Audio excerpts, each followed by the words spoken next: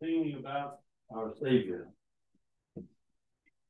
we are so blessed. We come tonight for the purpose of remembering Him, of focusing on Him, pleasure that will be ours who love Him for the rest of eternity. I was reading before we started singing out of Ephesians. I'm just going to read the first maybe 10 verses or so, and notice how many times the name of our Savior or the reference in the text points us to Him. Starts out Paul, an apostle of Christ Jesus, by the will of God, to the saints who are at Ephesus and who are faithful in Christ Jesus. Grace to you and peace from God our Father and the Lord Jesus Christ. Blessed be the God and Father of our Lord Jesus Christ, who has blessed us with every spiritual blessing in the heavenly places in Christ, just as He chose us in Him, that is in Christ, before the foundation of the world, that we would be holy and blameless before Him, that is the Father. In love, He predestined us to the adoption as sons through Jesus Christ to Himself, according to the kind intention of His, that is the Father's will, to the grace of the glory of His, that is Christ's grace, which He freely bestowed on us in the Beloved. In Him, that is Christ, we have redemption through His blood, the forgiveness of our trespasses, according to the riches of His grace, which He lavished on us. In all wisdom and insight, He made known to us the mystery of His will, according to His kind intention, which He purposed in His Son, Christ, with a view to an administration, or to, that could be translated to management, with a view to management or administration which is suitable to the fullness of times. That is the summing up of all things in Christ, things in heaven and things on the earth. In Him, that is in Christ, also we have obtained an inheritance, having been predestined according to His, that is the Father's purpose, who works all things after the counsel of His will, to the end that we who were the first to hope in Christ would be to the praise of His glory. And I'll stop reading there. We can go on to the rest of that chapter.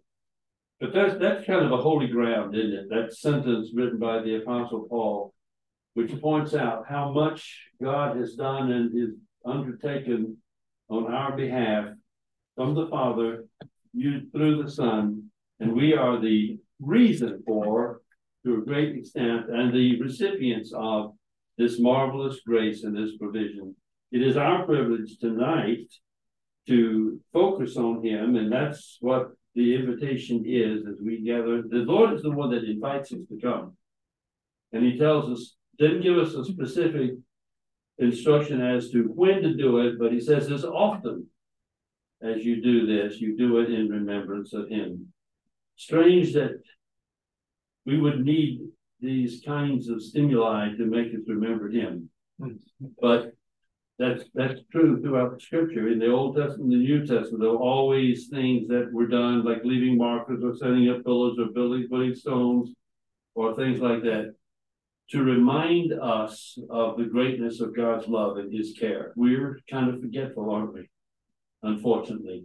And so tonight, it is our privilege to come before Him, to worship Him, and to seek His face. And so I encourage you to do that. This is a really good time. Do we have somebody that? Okay.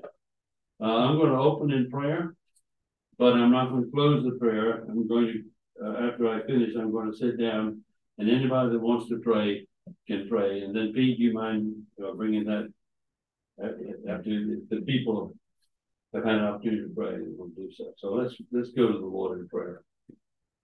Dear Lord, such an honor and a privilege to call you our Lord and to come into your presence. We know that there is really and truly a throne in the universe. We've seen pictures of it in Revelation, as well as passages in the Old Testament, where you were seen sitting on your throne being attended by angels. It is a place, really a place of danger, unless we come protected. You have provided for this approach and given us this privilege, this opportunity to come. You've revealed yourself in the scripture. We've already been reading your words that show us the greatness of the provision that comes from your hand for us, and the provision that is a very real outpouring of the mercy and the grace of our Lord Jesus Christ. And it's our honor tonight to come and to seek his face and to worship him. I pray, Lord, that you will be pleased to work in our hearts, to be in our midst, and to show us more of yourself in the scriptures as we reflect on who you are and what you've done. We are so thankful. I think of the passage that we usually quote in Corinthians that tells us to examine ourselves before we do that. That tells us that because it's a serious approach. We are coming to focus on you, and in focusing on you and taking these emblems, the cup as well as the bread, these things remind us of your life that was poured out for us. And that when we eat the bread and drink the cup, we are saying symbolically that we have personally partaken of you, that we have that close identification with you, and we are warned not to do it flippantly or in an unworthy manner.